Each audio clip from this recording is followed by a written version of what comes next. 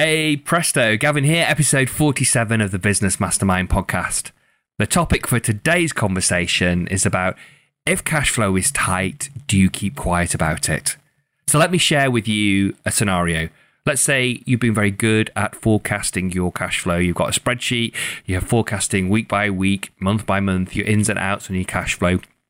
And actually, the buffer's there, you're okay. And then a summation, a number of things can happen at the same time. So let's say some expected orders, customer orders that you hoped would have come through don't transpire. And then you've got some customers that are late in paying. And then you've got some existing customers that you lose.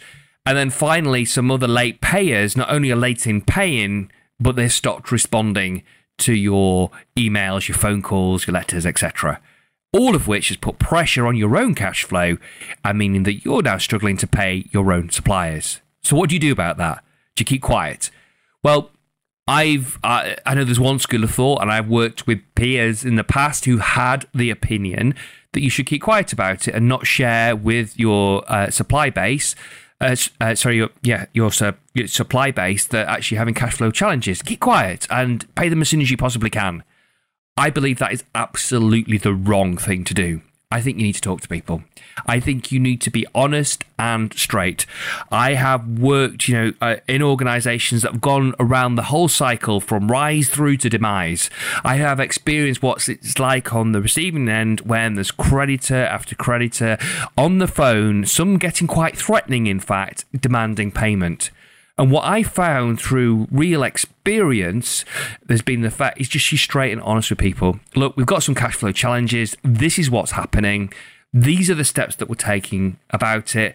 This is what we believe to be the time frame by which we'll be able to pay you. But I'll give you a call, within a week or whatever the time frame is to give you an update. So I'm keen to then agree stage payments in this situation, and that worked well. The feedback that I got from the individuals that I was speaking to, these formerly irate suppliers that came on the phone, actually quite aggressive and threatening, the feedback was they said, wow, at last we can talk to somebody. Thank you for being so straight and honest. Yes, of course, we understand that you might have some cash flow challenges. Yes, we'll work with you. If you think about it, when you get blanked when your customer doesn't reply to any email, any letter, any chase of the outstanding money due, what emotional impact does that have? So at first it might be frustration. You hear nothing back. You try again and again. You hear nothing back. But then that can escalate quite quickly from frustration to anger because you don't feel that you're being listened to, you're not being heard, and an absence of communication. People make stuff up and they tend to make up the worst possible scenario. Oh my goodness, are they in real financial difficulties? Am I ever going to get my money? And they feel quite sort of concerned about that, maybe quite aggrieved about it. But if you share back, if it's you struggling with cash flow challenges, if you share with your suppliers, here's what's going on, here's when I expect to receive the money in from my customer base, here's what I'm doing about it, here's when I believe I'll be able to pay you. And also, here's a kind of a suggested payment plan. Just one caveat and word of warning around the phrase payment plan. If any of your suppliers use credit insurance and are using credit insurance to insure their debt to you, then the phrase payment plan can be a red flag to their insurers, and that could mean that they lose their credit insurance cover. So if that's the case, you just say, look, we'll pay you over time. But I think it's probably advisable that this is how long I believe it will take us for it to pay it back. But let's just not turn this as a payment plan. That's a slight semantic. And at the end of the day, it's up to your supplier to decide what they're going to do with respect to the risk around their own insurance, credit insurance cover. But taking the credit insurance aside, to actually receive some money, even if it's a small amount on a regular basis that gradually pays back the outstanding debt, that's better than waiting 2 or 3 or 4 months until you can pay the debt back in full. That's my opinion. That's my experience. That's what I've seen. It works very well. If you're growing fast, and we know that growth is hungry on cash, and you are juggling your cash flow provision. Maybe you're waiting for an authority from the bank to increase your overdraft limit, or you're looking to raise other working capital finance. But in the meantime, you're having some tightness around that cash flow, and too much of your money is tied up in the cash flow cycle, the working capital cycle. Then again, the same thing. You can agree with your suppliers stage payments, and indeed with your customers agree with stage payments. And the final thing I'll suggest to you about helping to improve that cash flow is agreeing with your customers an upfront payment. It might be a deposit on order, it might be a staged payment, but if you can have a cash generative, cash positive cash flow cycle rather than a cash negative cash flow cycle, that'll make a massive difference on your cash flow. Cash negative cash flow cycle is, you pay out to your suppliers and to your raw materials and for your overheads and for your employment costs, your staff costs, before you get paid by your customer. Cash positive is when you get paid ideally all up front.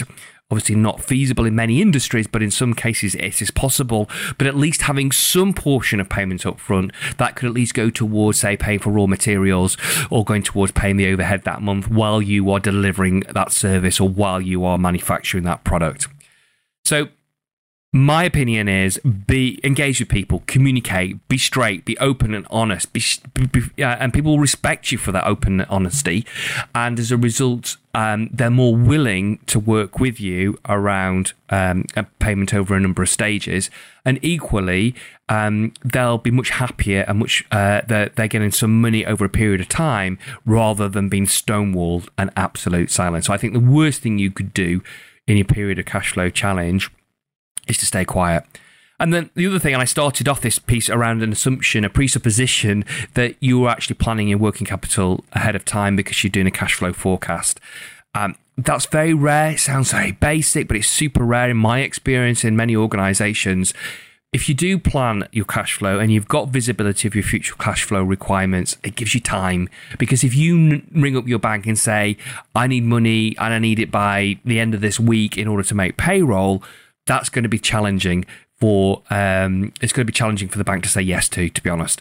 But if you ring up your bank and said, for these reasons, I expect I'm going to have a shortfall in my cash flow, in week number 9, and it will last for 3 weeks, and then I need an extra X thousand pounds worth of facility to cover that 3 weeks or that 6-week period, they are much more likely to say yes when it's planned in advance and they are understanding the rationale by why you're in that position in the first place.